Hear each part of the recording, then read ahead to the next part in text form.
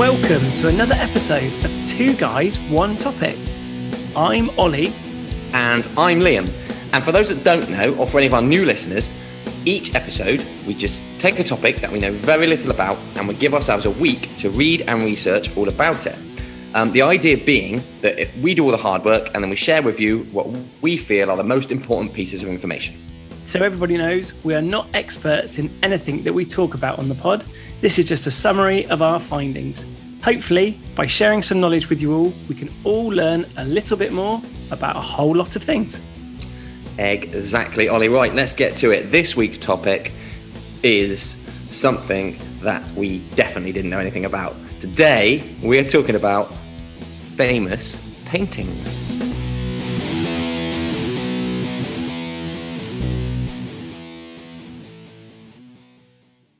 Right, Ollie. This, if anything, sums up what our podcast is all about, because I've said this a few times, but I genuinely mean it this time. I don't know nothing about art. I think you're spot on. So it's that old thing where we've always said we like to cover topics where you've heard about the thing, you think you know a bit about the topic, but really, could you hold a 5-minute conversation about it? Maybe not. I couldn't hold a 5-second conversation about this stuff. So we said that what we would do, didn't we, is some famous paintings. And we reeled off between us 4 very famous paintings that you absolutely, if I asked you now, listeners, to write down 4 famous paintings, you'd probably write these down. Yeah. But we don't know anything about them. And that's my answer to what you normally ask me. I don't know nothing about this.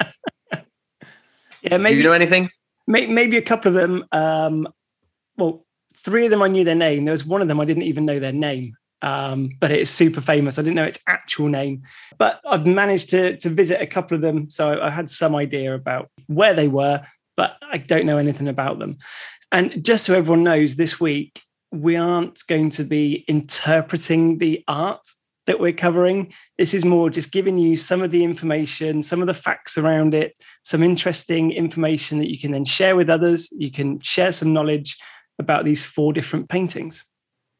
So the 4 that we are covering today are the Mona Lisa, the Last Supper, Scream, and the Creation of Adam.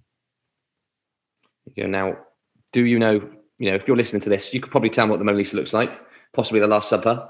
The Scream, I reckon you could probably tell me. There's an emoji for the Scream, isn't there? We'll talk about that a little bit later on. And the Creation of Adam, you're probably going to know as soon as we tell you what the painting is.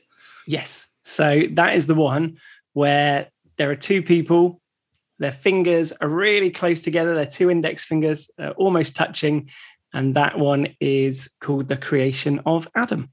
But let's start with the most famous piece of art probably in the world, or at least the most famous painting in the world. We better start with my girl, old Mona Lisa herself.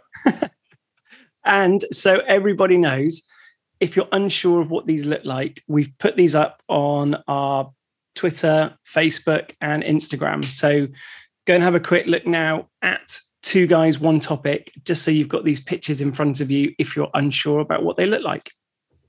Who's not going to know what the Mona Lisa looks like, though? That'd be a surprise. Well, there was something that I found interesting about the Mona Lisa that I'd never really paid any attention to. So the painting, if you were to describe it to somebody, is a lady that sat there.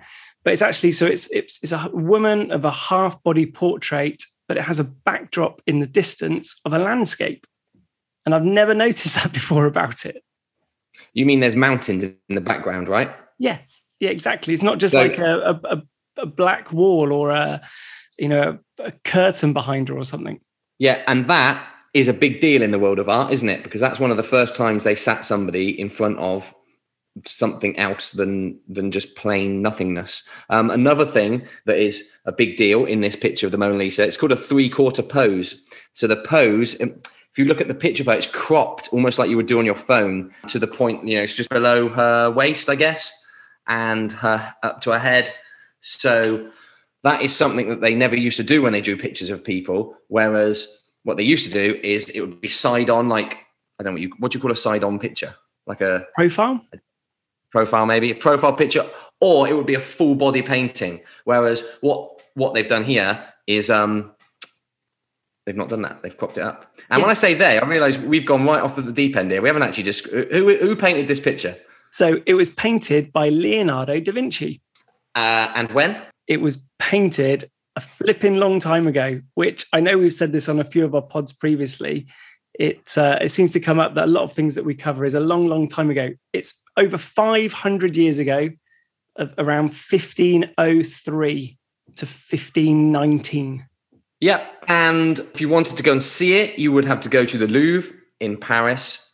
And you can do that. You can turn up, you can pay. It's about 17 euros or something. So if you're ever in Paris, go to the Louvre, you can go and see the Mona Lisa. She is there for you to watch. And one of the interesting things about it, that fortunately, this is one of the ones that I have actually been to go and see, is just the size of it. So I think with the painting, you think it's going to be quite, a grand painting. It's so famous. It's probably going to be quite big as well, but it really isn't at all. It's sort of comparable to about an A3 size piece of paper. Wow. So you're going to get there thinking you're seeing some grand thing and could fit inside your rucksack. Yeah, and it's right at the back of the Louvre as well. So you have to go a long way to go and find it, which makes sense because that's the main thing that people go there to go and see. Yeah. And then you sort of turn around the corner and see it. And it's like, oh, it's only that big, is it? That's not big at all.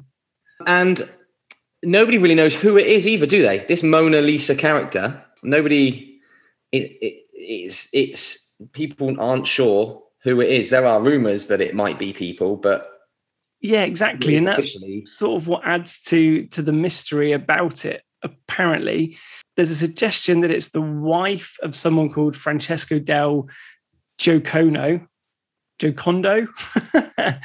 So a portrait of someone called Lisa Giocondo.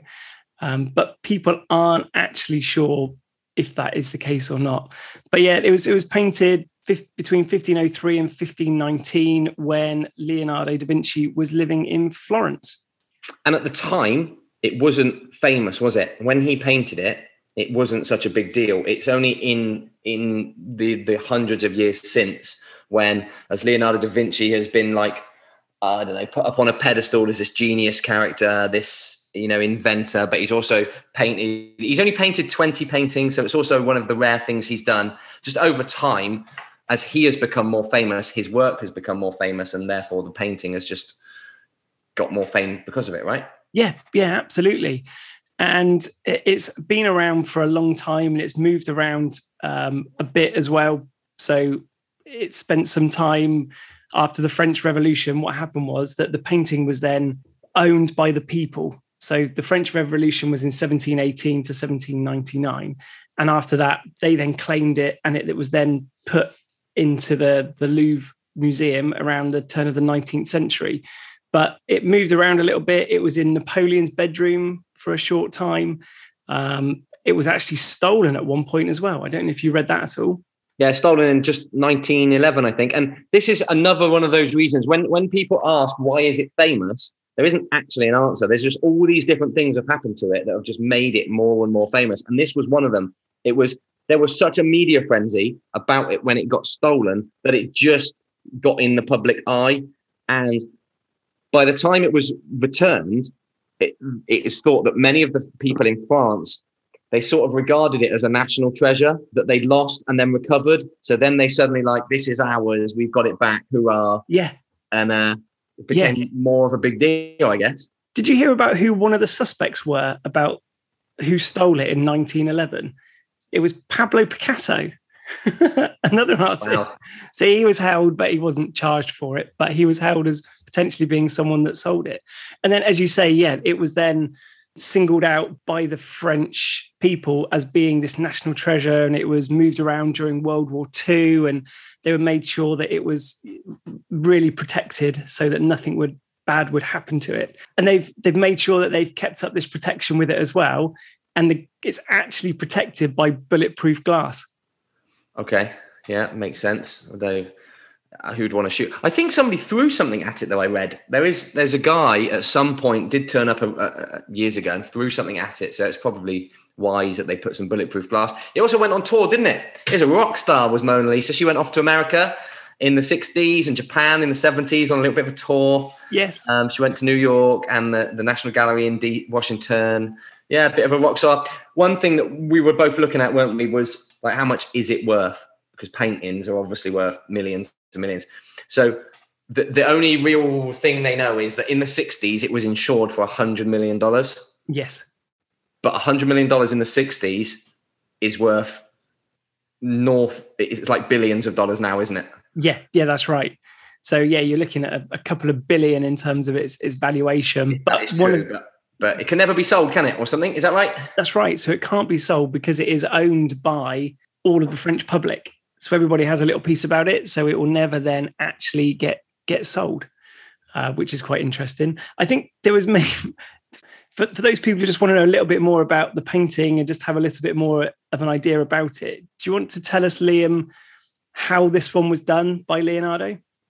Well, it's not on a canvas, if that's what you're asking me.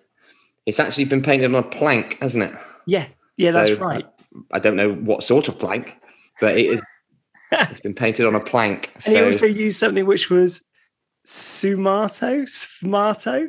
Yeah, it's a painting style, isn't it? So if you do go and look at it and you want to actually sound proper clever about your painting, he invented something called sfumato, which is a technique. It translated means without lines or borders in the manner of smoke. So he's painted her. He didn't draw an outline and then color it in. He's just sort of blended colors together, and it's turned into an outline, I guess. So there's no outline that was colored, which seems like so obvious, but 500 years ago, that isn't what anybody did. So when he did it, everyone was like, hold on, you haven't drawn around her eye, you've just colored an eye in. Yeah, yeah, exactly.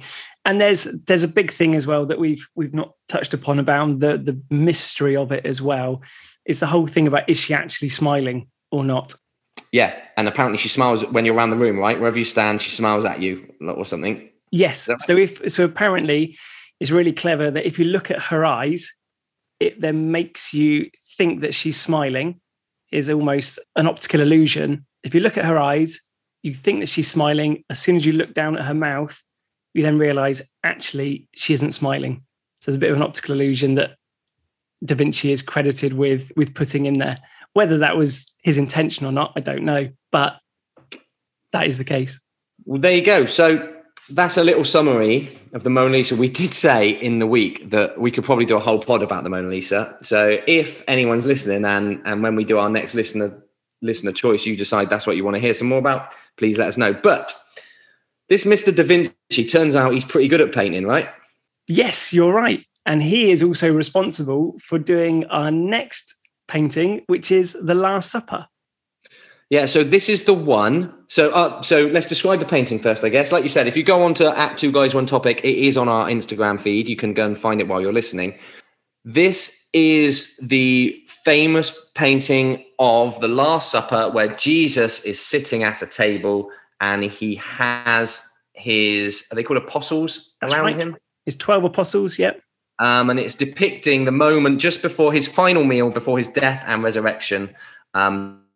Is he's about to be betrayed by, spoiler alert, Judas. That's right, isn't it? That is exactly right. If you want to go and see it, this one, this is it's in a convent of Santa Maria delle Grazie in Milan. So if you were to go to Milan, you could go and see this. You do need to book ahead though, because it being a convent, they only let a few, maybe 20 people in at a time. I don't think it's designed for masses of people. You do need to book maybe months ahead. And also you need to dress conservatively, don't you? Because yeah, exactly. Being a convent, I don't think you can turn up topless in a pair of Hawaiian shorts. So for this painting, it was from the 1490s, which apparently was the High Renaissance period. And as we said, it's another one by Leonardo da Vinci. And there's a lot of interpretation, again, about this painting, isn't there? Yeah, about what it's actually showing. Yes. And people think it's showing one thing. And the problem, like we said, is trying to interpret it is very hard because we're not art critics. No. We don't know much about it. We do know that it's very famous for having it's really expression-y. I don't know what the word is. Expression. Like the expressions. Yeah, maybe. All of the people in the picture have got really, really defined expressions. And the point is, it's just as Jesus is saying, one of you will betray me. And it's all of the faces of all of his apostles around him, like that shock, like, oh, wow, what is going on? Yeah. And as Liam said earlier, it's spoiler alert, it's Judas. So Judas Iscariot. And for those of you who are looking at the picture now, he's the one who's wearing red, blue and green and is in a bit of a shadow. Apparently his face, he looks a little bit withdrawn, that he's then heard this sudden revelation that somebody around this table is going to betray Jesus, which is a story from one of the Gospels. So here's a little piece of arty knowledge for you that I've learned. So if I were to stand in front of this and pretend I know about art, okay, this is apparently Jesus is looking towards his left arm, which draws the viewer's gaze towards the loaf of bread that is in front of him. This refers to Jesus' prediction that the apostle who will betray him will also reach for the bread at the same time. And would you believe the person to his right, Judas, can be seen reaching for the same loaf of bread? Yes, yeah, exactly. So there's your arty piece of knowledge about that painting. And the other thing to say is that as Judas is reaching for this piece of bread, he's accidentally knocked over the salt shaker. And there's an old Eastern expression, apparently, that betray the salt, which means to betray your master. So people have interpreted that as he's obviously knocked over the salt, which is then in turn, pointing that Judas is the one who will do this. Do you think sometimes though what they do is they did that saying come around when this painting was made or way afterwards, and then they've taken the saying from like 200 years ago and gone, oh, that must have had something to do with this piece of art? Maybe. Well, that's probably an interesting point for me to then raise with you, that something that other people have interpreted from the picture is based on the Fibonacci series.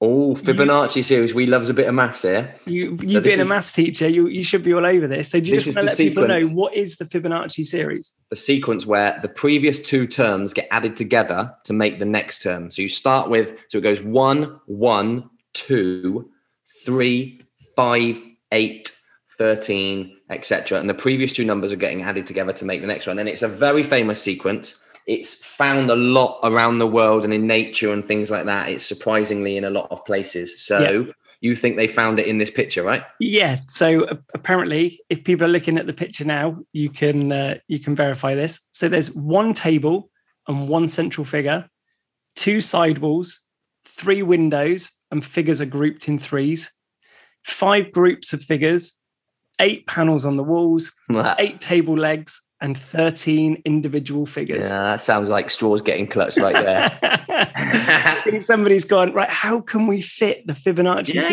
exactly. A couple of other things, though. The painting itself was damaged, wasn't it? This is an interesting point of this picture, painting. It was damaged and started flaking and decaying very quickly, within about 50 years. And then it didn't help that obviously it's in Milan and it had been bombed and stuff during the war, and it had basically gone to ruin, right? Yes, yeah, exactly. And so what they've done now is they've done a restoration project, and it took about 20 years of this restoration. It finished in 1999, I think is right. And you can now go and see it. But apparently there aren't really any of Leonardo da Vinci's original brushstrokes left, are there?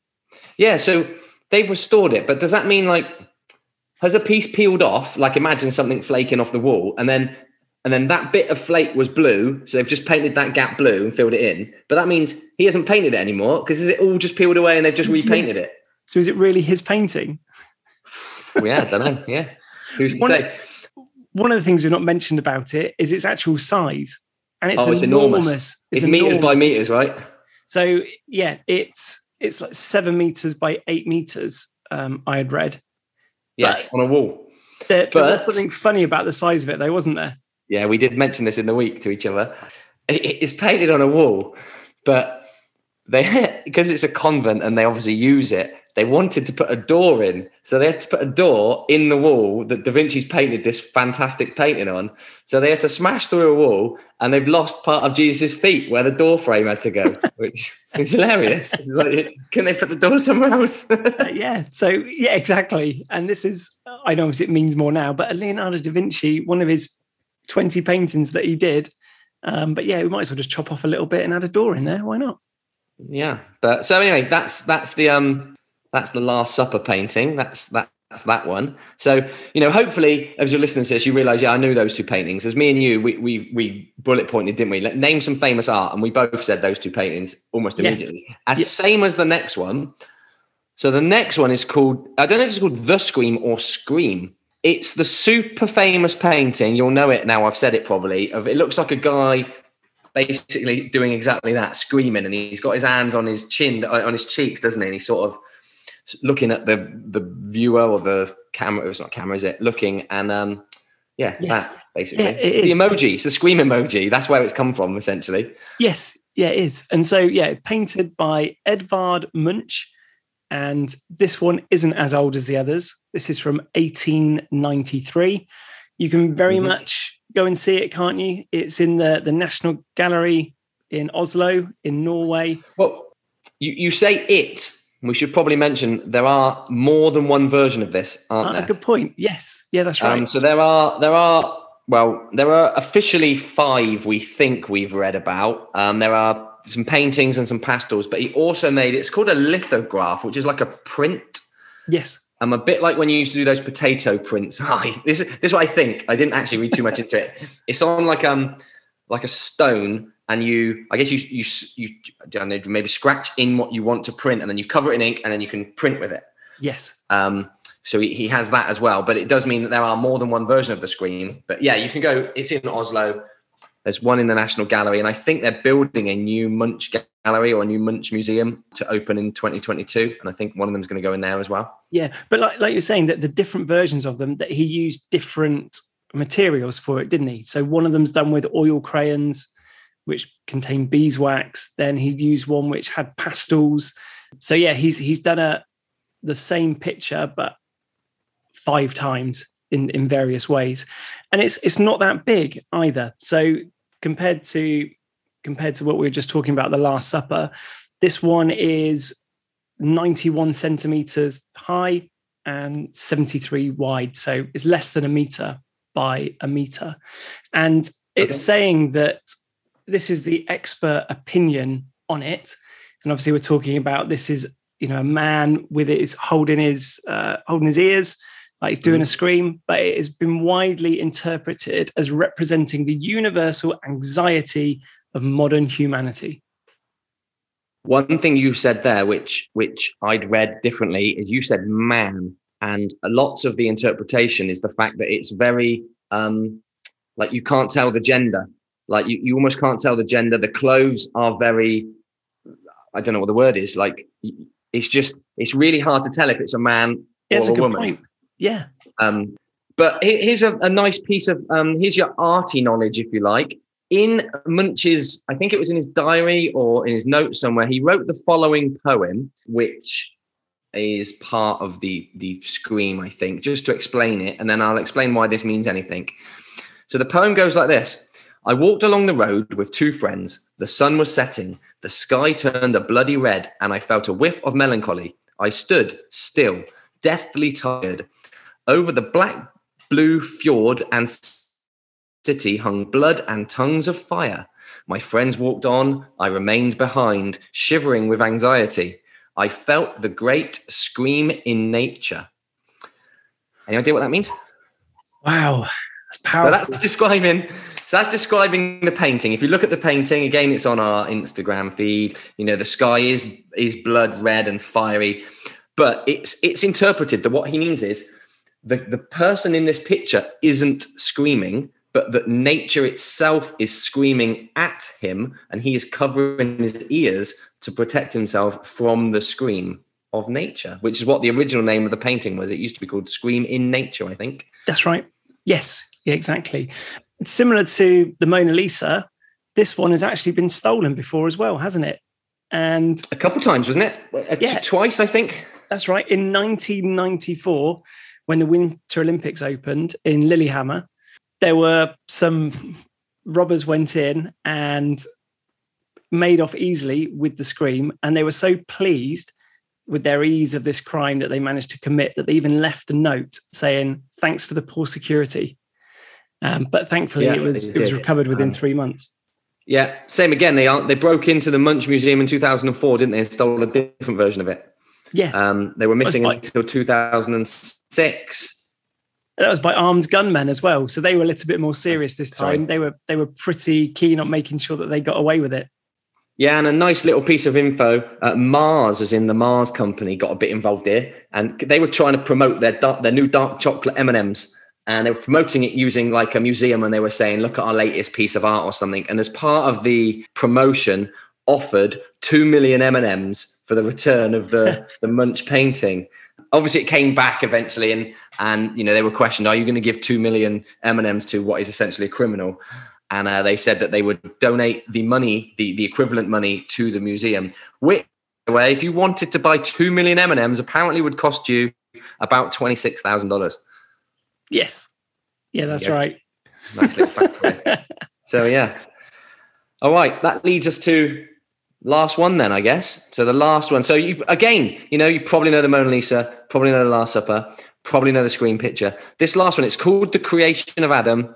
And as Ollie has already said, it's that picture, super famous picture. Two guys, we say two guys. One of them is supposed to be God. So, just someone famous. And the other one is Adam, as in Adam and Eve. And they're touching their fingers, aren't they? Just about to touch fingers. It's painted on the ceiling of the Sistine Chapel in Rome, in the Vatican. Yes. And you can go and see it, can't you? You can go in there and go and look at it. I think you've been, haven't you? Yes, yeah, I'm fortunate enough to go and have a look at this one. And it is incredible when you walk in. So it was painted by Michelangelo. And this is, again, from way back over 500 years ago, from 1512. And when you go into the Sistine Chapel, it's not just one painting. The whole ceiling, so it's on the ceiling of the Sistine Chapel, the whole ceiling is taken up with biblical stories. And as Liam has just said, this one is the hand of Adam and God coming together, and it's trying to represent that Adam is about to be created from God. It was commissioned by Pope Julius II, and it was commissioned around 1508 and was finished on 1512. I think it's crazy that Michelangelo, just slightly off topic here, Michelangelo and Leonardo da Vinci were both around at the same time. Yeah. They were actually literally alive at the same time doing this. Like, all this art stuff is happening together at the same time. I guess that's why they're both Teenage Mutant Ninja Turtles, isn't it? Yeah. He was actually commissioned. He wasn't commissioned to paint, though, was he? He was commissioned. Michelangelo was really famous as a sculptor. Exactly, his main thing. He actually, one of the pieces of art we nearly did was the statue of David, which is that famous white statue of that guy with a penis. Isn't it? That's right. But he was actually commissioned to do that. And he said, "Look, I've got a better idea. Can you let me just basically do what I want?" And they said, "Yeah, go with it." So he ended up painting what he painted, obviously. And like you said, it shows lots of things, doesn't it? There's lots of famous biblical iconography. Iconography, I think that's the word. Mm-hmm. Like famous stories of the Bible. I think Noah's Ark, Noah and the flood, that's all up there. Lots of things. Adam and Eve's up there. The fall of man is up there. But yeah, this is part of it. And because he was so good at statues, all the different characters, all the different people in the pictures are anatomically absolutely spot on, aren't they? Well, yeah, and this is a bit of a thing about Michelangelo, is apparently he was really interested in humans, the human form and bodies and what have you. And he used to dissect humans, didn't he? Just so he could learn more about them. Yeah, so if you look at the pictures, look at sounds really arty here. The what's the word? Musculature structure. I don't know what the word is. How often do I say I don't know what the word is? I need to do an episode about learning words. Yeah, like all the muscles of the bodies and stuff, they're all absolutely spot on. And that's because, he would take apart bodies and stuff to learn all about them, Yes. which is pretty grim, really, I guess. But I guess back then, 500 years ago, nobody knew about it. So you had to learn about it. Sort of on that point then about saying, and some of the arty interpretation about it. So if you're then at the Sistine Chapel, Liam, you're at in the Vatican, you're at the Sistine Chapel, you're stood there and you want to say something about the picture to somebody, what is it that you would say about that anatomical body relation? There's two. One of them is, if you look at the picture now, God and all of the, they're not all babies, are they? All of the other bodies around God. One interpretation is that he is inside, I think, the womb.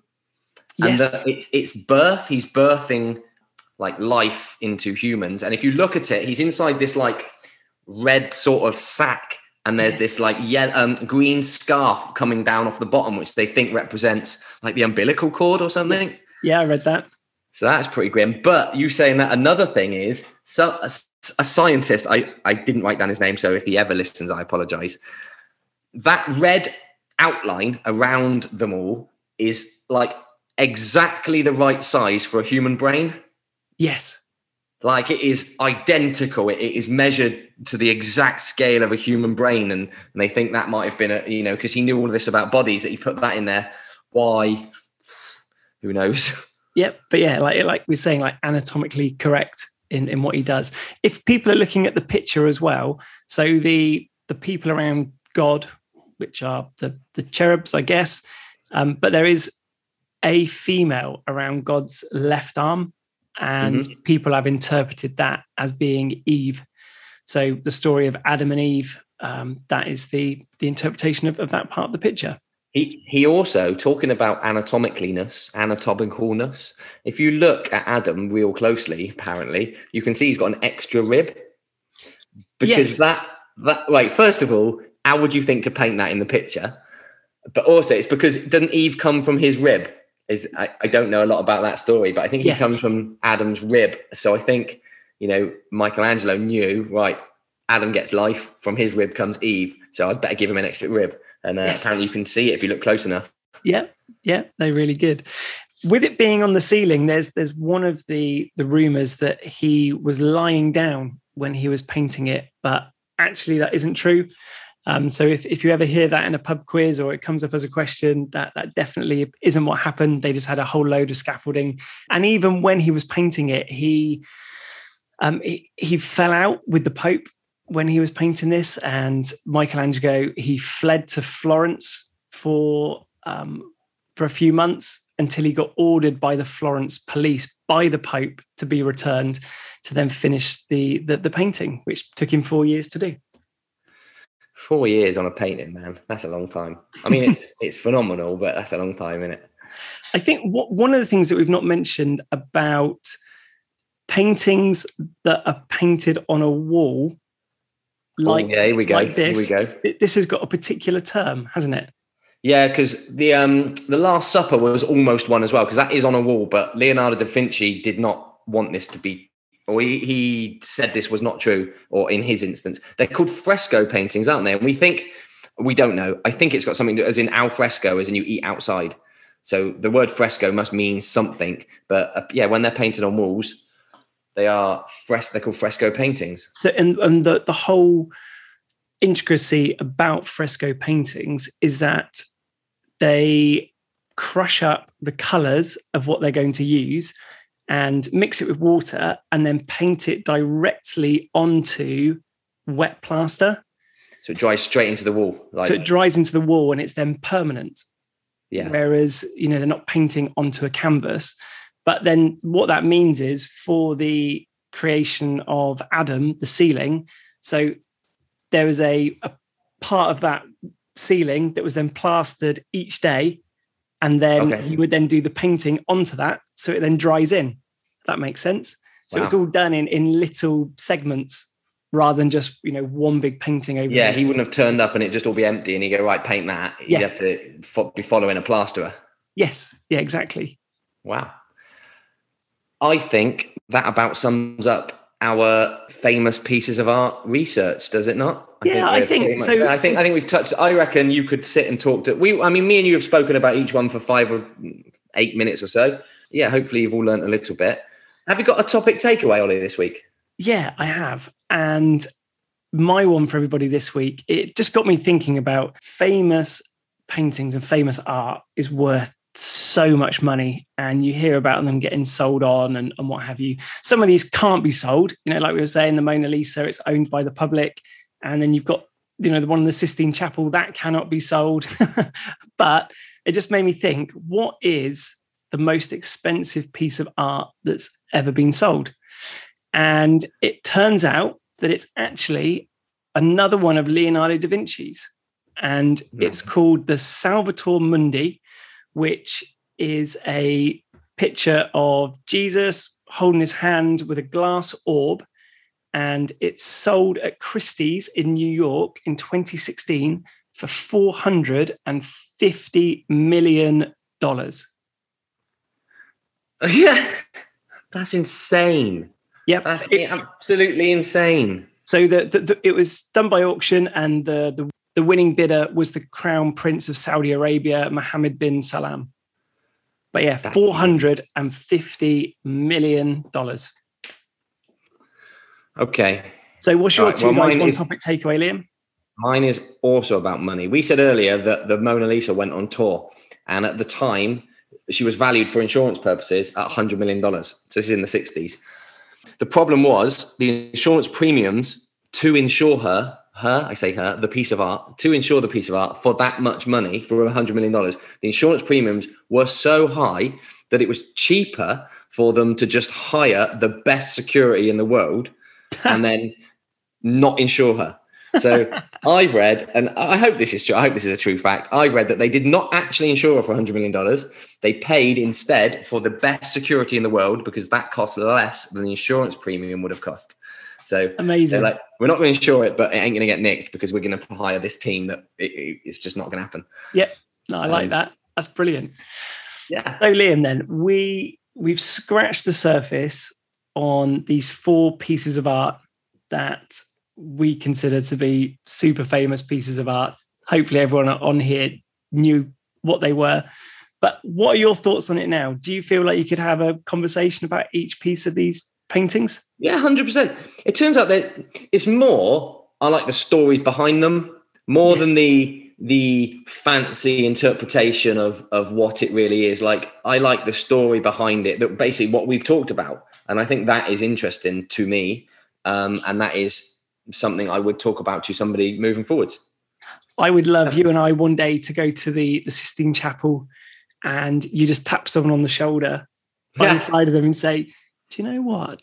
Have you seen that red thing around God is anatomically correct? Let me tell you a few little things about it. But yeah, exactly. I feel the same. I now have a whole better understanding and that whole backstory, and just love some of those facts that we've managed to uncover this week about those 4 pieces of art. Right. Well, thanks for listening, everybody. Hopefully you've enjoyed that. We will get back with you next week with a new pod on a new topic. We're going to go off and do our 1 week's worth of homework. Thank you for listening, and we will see you all soon. Thank you very much for listening, everybody. We hope you enjoyed our pod all about famous paintings. If you have any questions or you want to add in any of your remarks about them, we'd love to hear from you.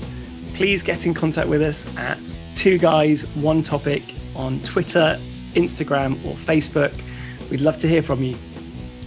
Get out there and share some knowledge.